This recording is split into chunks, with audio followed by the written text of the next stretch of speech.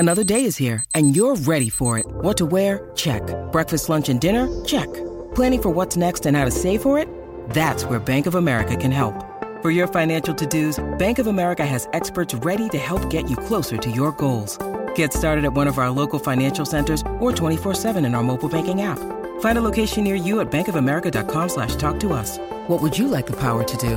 Mobile banking requires downloading the app and is only available for select devices. Message and data rates may apply. Bank of America N.A., member FDIC. With threats to our nation waiting around every corner, adaptability is more important than ever. When conditions change without notice, quick strategic thinking is crucial. And with obstacles consistently impending, determination is essential in overcoming them. It's this willingness, decisiveness, and resilience that sets Marines apart. With our fighting spirit, we don't just fight battles, we win them. Marines are the constant our nation counts on to fight the unknown. And through adaptable problem solving, we do just that. Learn more at marines.com. This is SEN Summer Breakfast, as loaded a McCafe menu as we have had for some time, thanks to our official coffee partner and the fine work of Joel Brooks, who, by the way, just can't find himself a jumper for Vegas. The weather's going to be a bit cooler over there, Kane. And one of the great seasonal things, you can't find a jumper in the middle of summer, and you probably battle to find a T-shirt in the middle of winter. But don't have a lot of sympathy for him. I mean, if that's the biggest problem that he's got, freeze.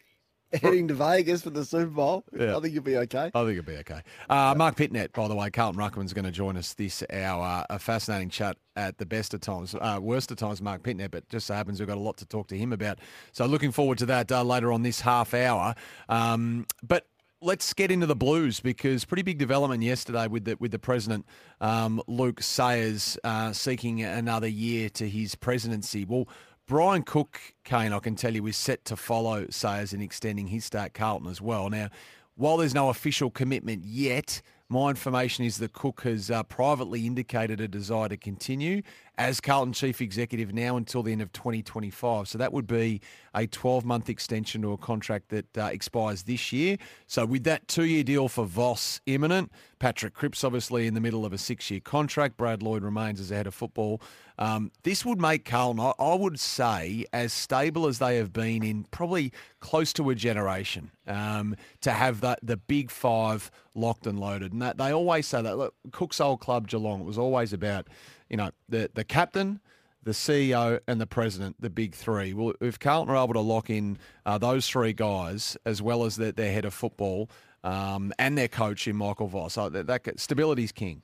Yeah, I'd go one further and ahead of high performance as well. Andrew Russell's been there for a long time. So stable clubs win premierships. So very rare do you go back and look at a premiership winning team and go, geez, they were all over the place. There was people coming in throughout the season, then people departing, and a lot of staff changes. It doesn't happen. You look at clubs that win premierships, they are stable off the field. And, I mean, couldn't have gone. It may not have gone this way when they went through the review, and there was pressure on Andrew Russell. There was definitely pressure on Brad Lloyd, and they may have gone another way. But I think the leadership at the Carlton Footy Club under some adverse times, particularly in the first half of last year, has been really strong. I was really impressed by the way they handled that, and as much as the fans are frustrated, Michael Voss and Luke Sayers I thought were terrific, and Brian Cook, we know the quality of that man. So they're in a really good spot. The playing list is stable. They're experienced now. They've got enough young talent. They've tasted finals success and finals wins.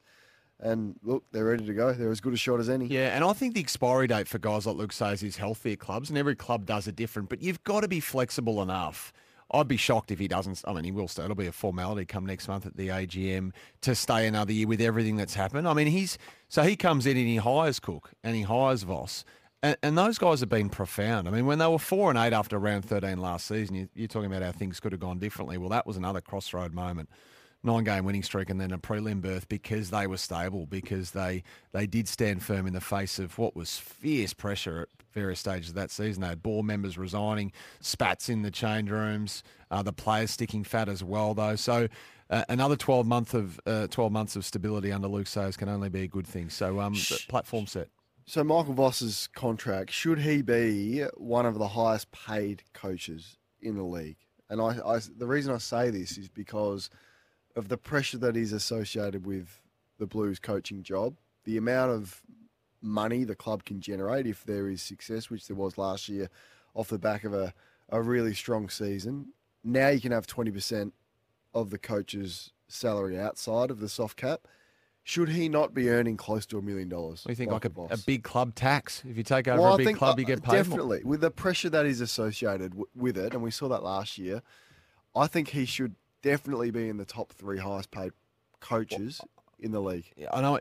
I think your resume dictates what you get paid. You think? Yeah. Well, by and large, I think you've got to. I think if you're a premiership factors, coach, if you're a premiership coach, and in some cases there's multiple premiership coaches coaching this year, then you are worth every cent. You've climbed the summit. You've proven. You are a proven entity. So I think those guys should be paid the most. Albeit, yeah, but what would you call it? Is it called danger money? What's it called when you take over a volatile sort of a club like something like that? Maybe some sub clubs aren't as financial as the Blues and Collingwood, and the extra 20% outside the salary cap they may not, soft cap they may not be able to afford. Carlton can afford it. They're generating huge profits, big club, volatile role, high pressure, and a lot of scrutiny on performance. Not that there isn't at every club, but compare that to, I don't know, the coach of the Giants, Adam Kingsley, versus what Michael Voss I know what you're saying. has to deal with. I just think that if he is haggling over extra cash, and that's the reason why the contract hasn't been signed, sealed, and delivered, I fully support Michael Voss and his management for trying to get what he deserves and what he's worth. Yeah, I mean, it's a negotiation. It's the same as when players negotiate. I mean, it is going to happen. It's going to happen before the start of the season, when in many cases, we'll see what happens with Matthew Nicks, but it can drag on into the season.